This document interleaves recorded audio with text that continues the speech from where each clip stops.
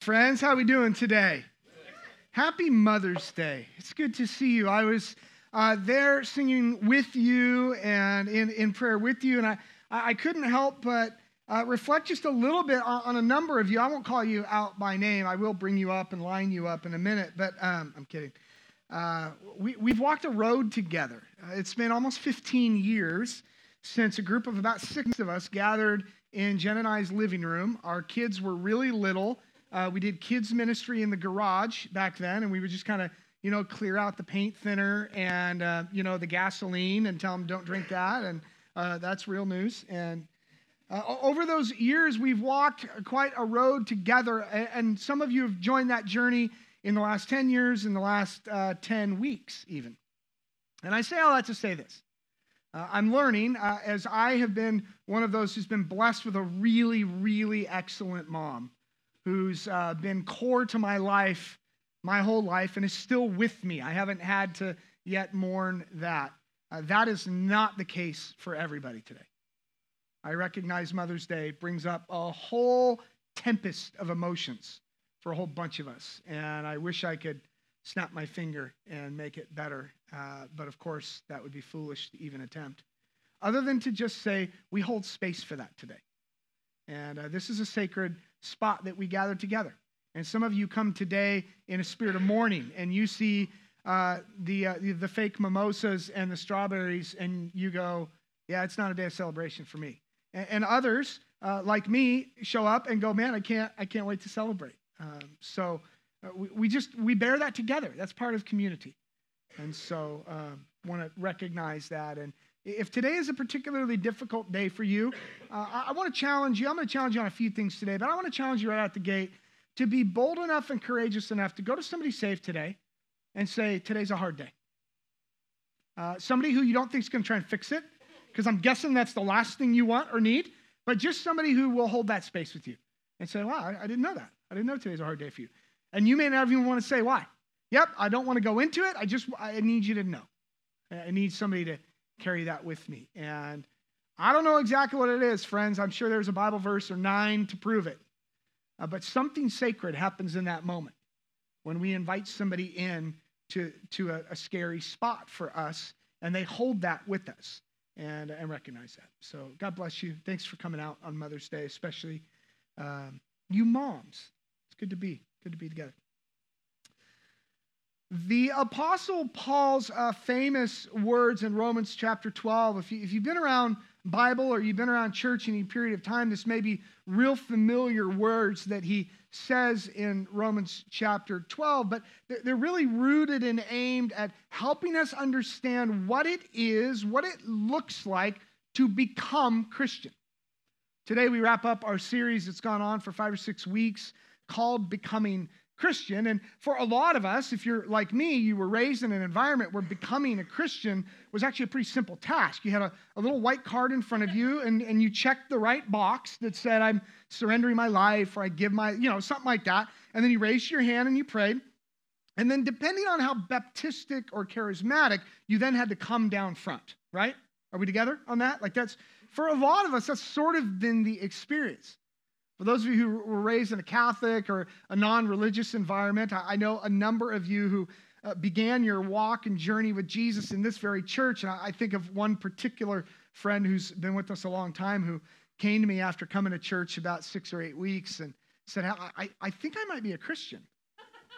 And I said, oh, really? Tell me about that. He goes, well, I haven't prayed a prayer specifically or anything like that, but I find myself thinking about God all the time and wanting to do the things that Jesus want me to do and finding joy in living the way Jesus would live.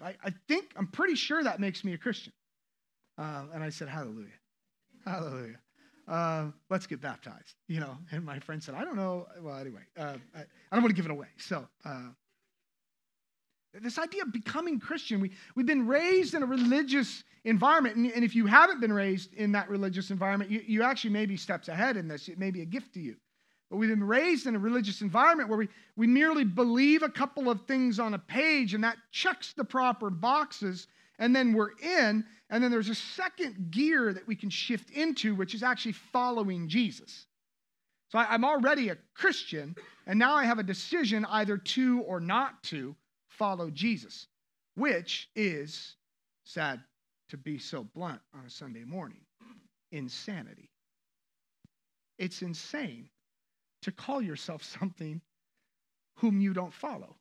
You know, it's like somebody who tells me, oh, I'm a runner, and I, not to pick on them, I go, oh, really? Well, when do you run? Well, I haven't ran in 20 years. Okay, well, so you were a runner, or, you know what I mean? I'm a Christian. Well, tell me about your following Jesus. Well, I don't really follow Jesus. And none of that is rooted in a sense of judgment or in a sense of let me decide whether you're a Christian or not. That's not what's beneath the hood there at all. What's under the hood there is, what does it look like for us to become followers of Jesus? Alan Hirsch, in his book, The Forgotten Ways, famously says it this way, and it's not an end-all, be-all, it's not a fix-all, it's not an easy button, but he says this really poignantly. He says, more often than not, we act our way into a new way of believing. Yet evangelicalism has taught us that we believe our way into a new way of living. And more often, it's not a fix-all, but more often than not, that's just simply not true. We don't simply believe our way into a new way of living. You stand at the edge of a 40-foot cliff, kids, plug your ears. In Hawaii or wherever else, you're going to jump into the water. The reason you don't immediately jump with no fear is because you have not yet acted your way into a new way of believing you're not going to die. Right?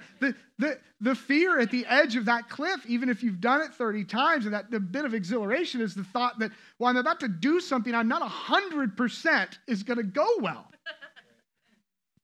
Act our way into a new way of believing. And that does not mean that in our Christian faith there aren't things we believe. There are absolutely things we believe. And let us not be one of those churches where the pendulum is pinned on one end and then we pin it on the other end. We have a name for that. It's called immaturity. So let's find the middle ground of this, because there are indeed things that we are to believe. If you weren't with us last week and you want to dive into some things to believe, that's what we covered in Romans 10 last week. Things like God being real and alive and at work in this world. These are things we choose to believe as followers of the way. They don't always come easy, and sometimes we have to act our way into that way of believing, but these are things that are pretty crucial to the Christian faith. Things like Christ's simultaneous deity and humanity, all of which converged on the cross and the empty tomb. This is a core doctrine of the Christian faith. Now, it's not easy to believe all the time for all people, all places, but we choose to believe that, and sometimes we act our way into that belief. However, more often than not, the picture painted for us in Scripture of a Christian is a picture of a person or a people becoming, in process, not quite there yet, right? Being transformed. And that process of transforming, that process of transformation would be of no importance to us without a Father in heaven. It would be of no interest to us without his Son, and it would be impossible without the Spirit. This triune God that Scripture teaches us is so critical to our life and faith and practice of the Christian life. So how do we become Christian increasingly in each and every day? Turn with me to Romans chapter 12 if you have not already, and let's dive in there. You can, as Vincent mentioned, you can scan the QR code behind me. If you want to get to it that way, it'll just pop right up on your phone. Or if you're using a printed copy of the Scriptures, feel free to turn there, Romans 12. Let's pray. Father, Son, and Spirit, triune God, perfectly content in your community. Not nervous, not worried about this world. You're not wringing your hands in heaven, wondering how we screwed it up.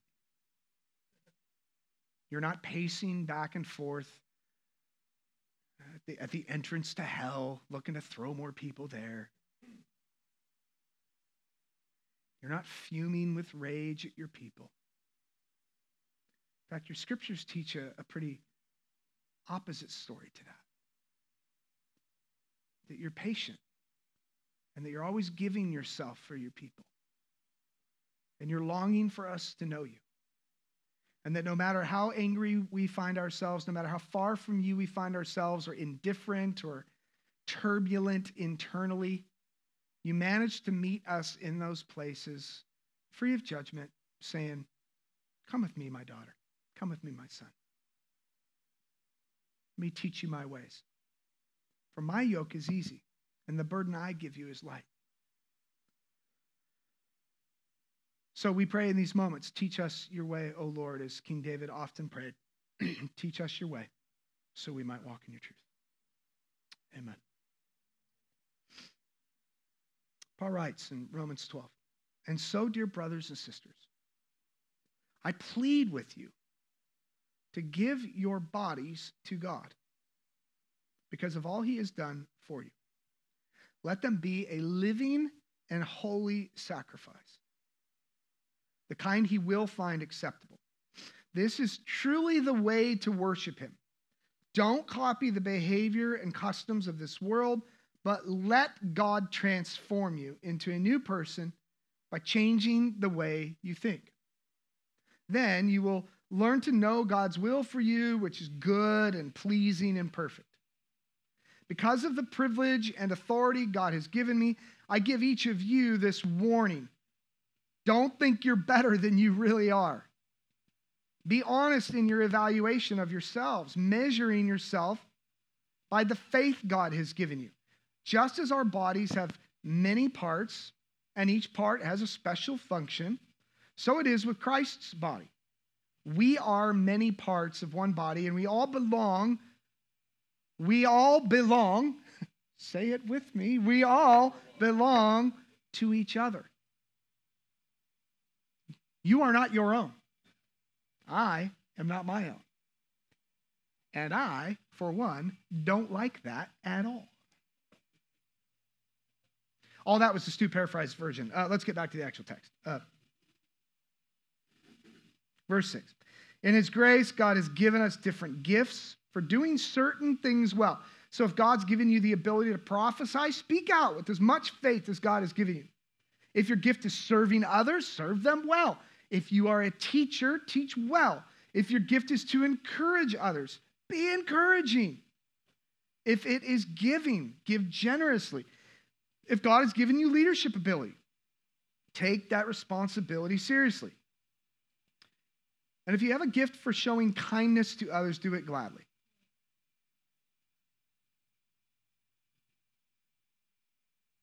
We'll pick up the rest of the text here in a few moments, but that gives us a fairly large piece of meat on the plate to chop up and make some sense of. And maybe the best way to start, at least in my mind, is to think of a young child. Imagine like a 4 or 5-year-old. A few of you have 4 or 5-year-olds. Many of us have had 4 or 5-year-olds. If you don't have a context for how this 4 or 5-year-old behaves, we'd like to invite you to volunteer in our kids' class. No, I'm kidding. I mean, you can, but that wasn't the purpose of it. And I want you to imagine that 4 or 5-year-old in the midst of one of their most monumental temper tantrums. Right? All that she or he wants has been denied. Maybe it was a treat or a TV show, or maybe the ability to do something they want to do, or being enforced to do something they don't want to do. But in their powerlessness of that moment, they flip into a 5-year-old rage. Now, it's been a long time since my kids were 5 years old, so I say it now with a smirk, because it's like kind of cute when I see your 5-year-old fit into a rage, and I go, oh, that'll be fun for you. Okay, bye-bye. Some of you right now are, shaking back and forth, having post-traumatic stress. You're like, I just dropped my kid off at class. Can you please stop talking? But this monumental temper tantrum. And they're dissatisfied with whatever decision has been made by that evil dictator who's in charge, or in even worse cases, both evil dictators who are in charge. No candy at 7 a.m., you say? This is an outrage. And they kick and they scream. No more shows at 9 p.m. How dare you? You're the worst ever. And they're temper tantrums for sure, right?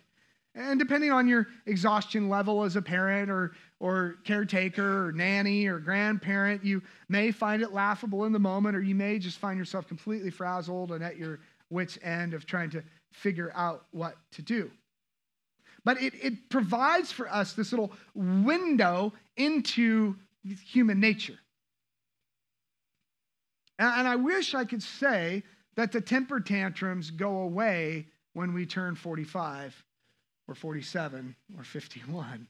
Now, for most of us, the temper tantrums get a little more socially acceptable, and we learn how to shape them so that only the people around us who we long to punish in that moment can read that we're having an internal temper tantrum. Sometimes we fall off the handle and holes get put in walls or things get thrown or whatever, but generally the temper tantrum, it's a big, long sigh at a request. How many of you, this is your spiritual gift, the big, long sigh? Some of you have a name. I'm not looking at any of you. Or it's an eye roll. Or it's a shrugged shoulder. Or it's I'm not having this conversation with you again right now. And maybe it's an exaggeration to say that's an internal rage, but these are the physical manifestations of what's going on inside of us, to which Paul is saying, present your body as a sacrifice to God, holy and pleasing to Him. Allow, train, discipline your body to fall in line with the way of Christ,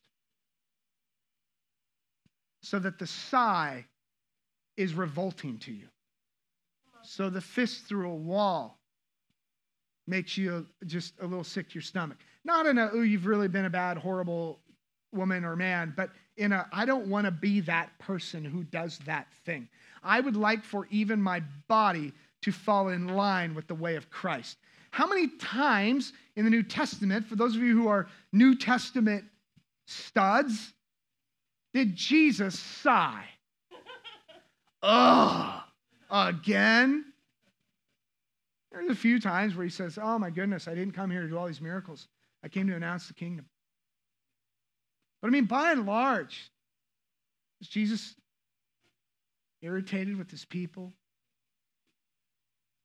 It's that classic phrase, I'm not angry, I'm frustrated. You know, angry is just pink. I mean, it's still red, right? You know, it's like, it's just a degree of separation from anger. There's a saying, I believe it comes out of the therapy, the counseling world, that the body keeps the score. And there's a lot of truth to that. A lot of truth to that.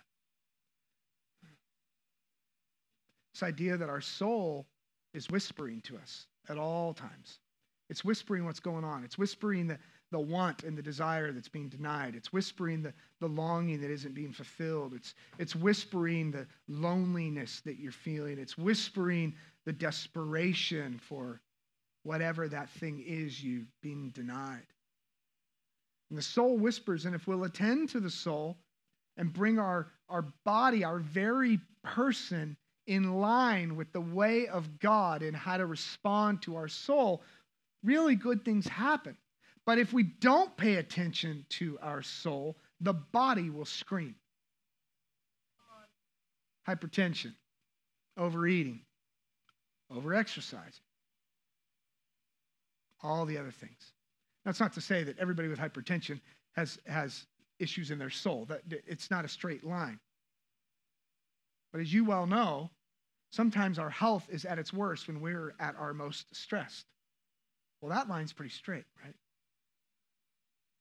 Paul doesn't merely say that we should obey God's way. Paul doesn't merely even say that we should present our bodies as a living sacrifice once for all. He says it's a living sacrifice, like a living document that's constantly being updated and edited as our world presses in on us. Even our very person is being invited to come in line with the way of God as a living organism. This thing that it's about the last piece of autonomy we have in this world. I have one of those jobs where I can't just say whatever I want on Facebook. Some of y'all should get one of those jobs.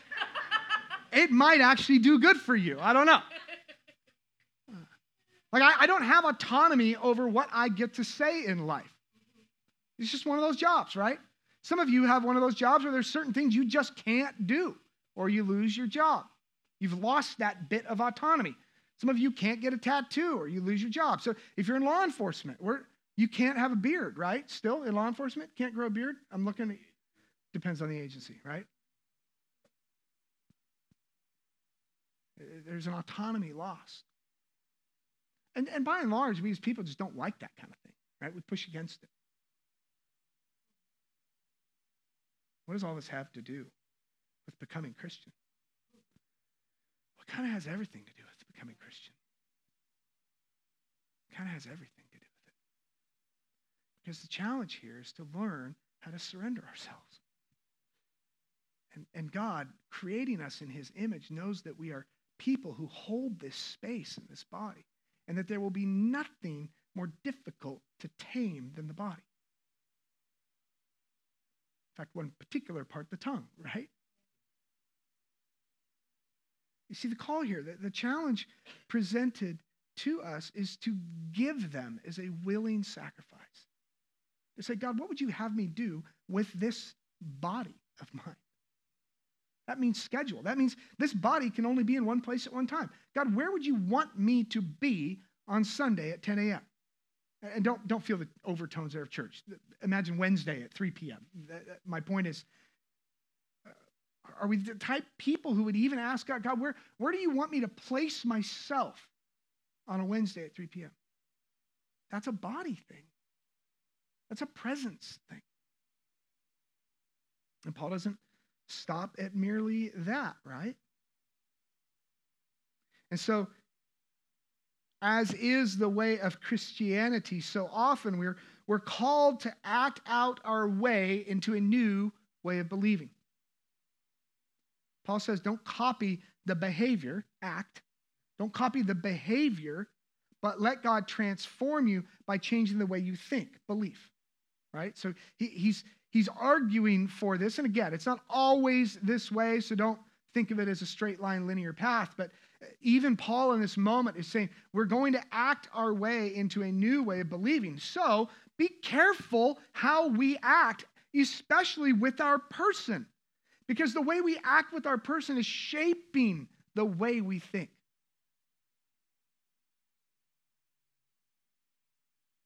And all that begins with sacrificing one's body. And Paul, I think, would argue that sacrificing of the body begins with the mind. They say, God, transform the way I think. I want to think different. I want to think different. And you've heard me reference it before, and I'll keep referencing it in no specificity. We've got an election coming up. And I think most of us arrive at that already with our mind made up. And I have yet to meet anybody who doesn't know they're right. Well, guess what? We can't all be right. So what if we arrived at the election? And I don't care if it's your school board or if it's your city council or whatever. But we arrive at that going, God, I lay my body, my mind on the altar of Jesus. Change the way I think. That I would even think your way in this thing. You see, all that God has dreamed for his church sits on the other side of personal sacrifice. Everything God wants for his church sits on the other side of personal sacrifice. Us saying, this is where the individuality comes in. Us saying, we raise our hand and go, you know what? I'm willing to sacrifice. I'll give up my thing on that. You know what? I'll give up my time for that. You know what? I'm going to give up my perspective on that. You know, I'm going to give up my desire to speak out on that. Whatever it is, I'm going to sacrifice for that because I actually think that in my sacrifice, we get closer as a communal people toward the way of Jesus in our midst.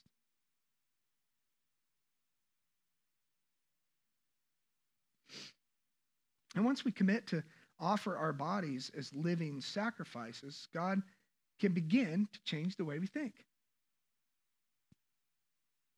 And through that process, he'll discover, help us discover, our unique abilities in the kingdom.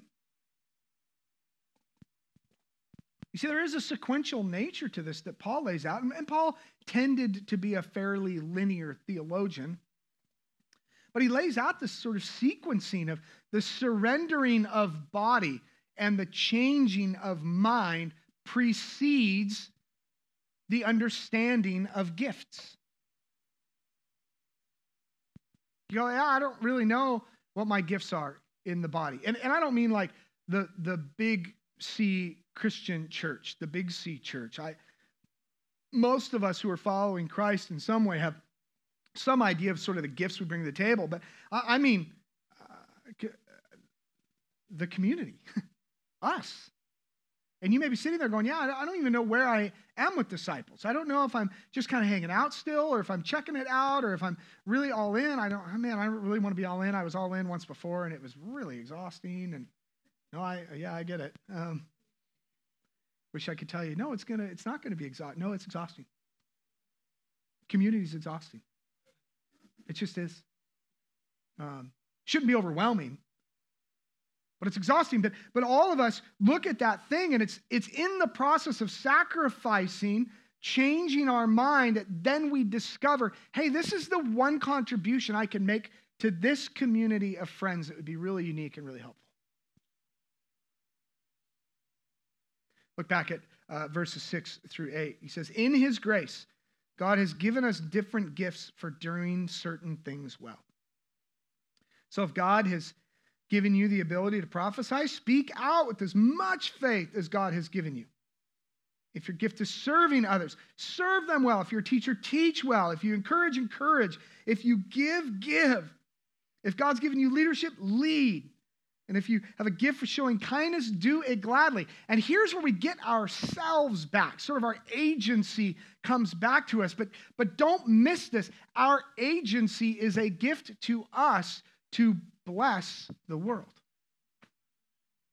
This is like Abraham's stuff. This is Abraham's, I'm making you a blessing so that you can be a blessing. So your autonomy, your individuality, your unique life experience and training and skill set is not necessarily or even primarily for you or for me. It's for us. The picture here is all of that is designed to be a gift so that we sacrifice it to each other.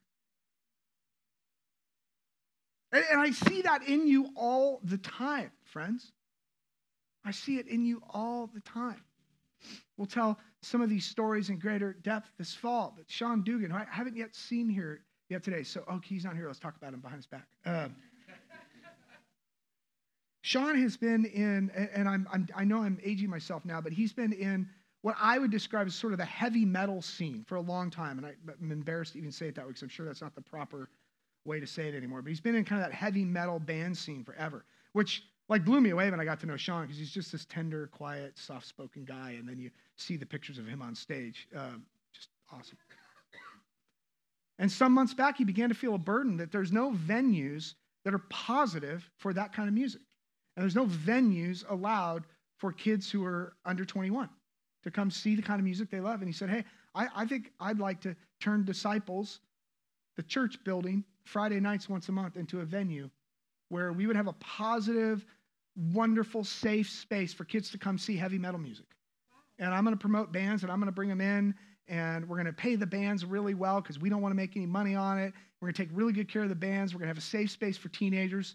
So Folsom area teenagers have a cool, safe space to come on Friday night. And I'm just going, yes! Right? That's somebody saying, I've got this really weird, unique experience. I don't know if it'd be any help.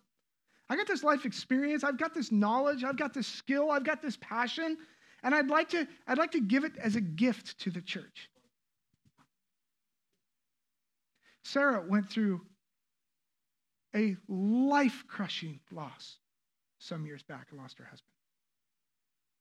And through the process of grief, has said, I'd like to give myself as a gift to those also in grief, and started a grief share ministry that meets in this space on Friday nights and is caring for mostly these women, but also one gentleman, but just caring for these people who are grieving. I just got to hang with some of them Thursday night at a casual gathering, and just to see her pastoring so well and giving that gift where most of us would just lock down and say, this is too dark a place. Nobody's coming into this dark place with me. What a gift to give that away. Michelle Nation has volunteered her time to serve on Folsom's Hope board, on the board at Folsom's Hope, and giving herself away to that. Church, you're the kinds of people who are doing this. Hallelujah. Praise God. Way to go, church. All that God has dreamed for his church sits on the other side of personal sacrifice. Okay, let's in our closing moments pick up in verse 9. Moms, we're going to get you to brunch on time, I promise, okay? We're committed. He says, don't just pretend to love others, really love them. Hate what's wrong, hold tight to what's good. Love each other with genuine affection and take delight in honoring each other. Never be lazy, but work hard and serve the Lord enthusiastically. Rejoice in our confident hope. Be patient in trouble and keep on praying. When God's people are in need, be ready to help them and always be eager to practice hospitality.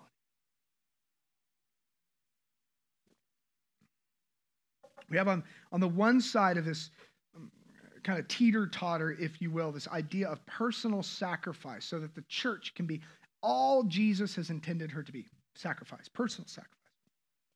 On the other side of this teeter-totter, this very important counterbalance to that is this activity of love. In fact, Paul writes elsewhere in Colossians chapter 3 that we're to put on love like a garment, as if love doesn't always come natural. Like we got to, okay, I'm going to that meeting, or I'm going to see that person, or I'm going to that event. I'm putting on love because it's hard. These are hard people to love, or that's a hard person to love. Love is activity. Love is commitment. But the lesson or the training and the teaching here for us in becoming the kinds of Christians that Jesus invited is to love each other with genuine affection. To love one another.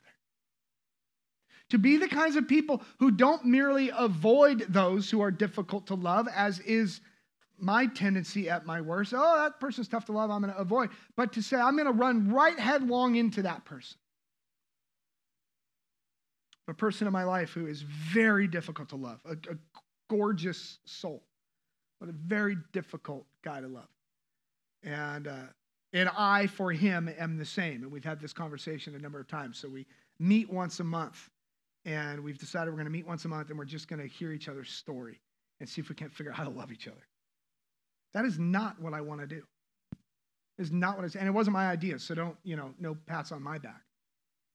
But this concept of, I bet if I would sit down and hear this guy's story and hear kind of what made him him, and he would hear some of my story, we would find a way to love one another. But more often than not, we've just been trained that, nope, those aren't my people. I'll just avoid them.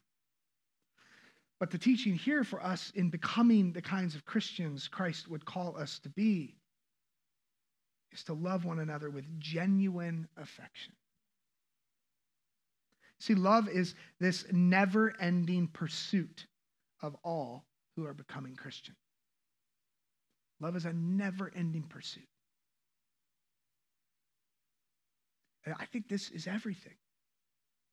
And the question is, am I moving towards greater depths of love, or am I moving away from greater depths of love? And I would agree that to some extent that can be different. There are those in our lives who we're deeply committed to, and it may be a little easier to move toward genuine love and affection for those people in our lives. But what about those people in our lives who aren't so easy? Because the stipulation here isn't for those who you like being around. In fact, Jesus taught often that anybody can love the people who like them. It's loving our enemy that is the true test of our transformation. Am I more easily and naturally loving those with whom I disagree? Am I saying words to those who I disagree, things like, help me understand, instead of, oh, that's a nice perspective? So it's counterbalance of personal sacrifice and love. And moms, y'all do it better than anybody. You just do.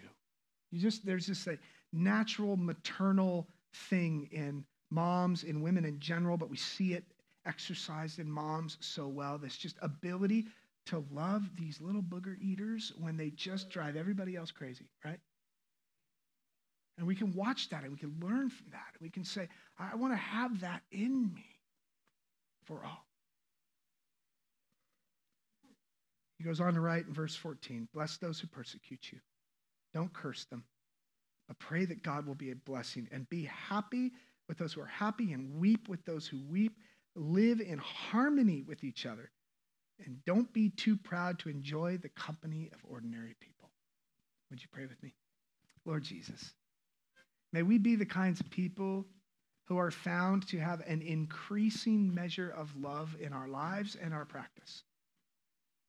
May we be the kind of church that is full of people who are increasingly becoming the kinds of people who sacrifice ourselves for the good of the body, who say, I'm going to give up a bit of my individuality, my freedom, my autonomy, my agency, so that the church can be a more beautiful expression of the living Jesus. It will only be possible through the power of your Spirit. We recognize that. And so we ask you, even in these closing moments, Jesus, would you give us eyes to see and hearts to hear the ways in which your Spirit is inviting us into a new way of life? We pray in Jesus' name. Amen.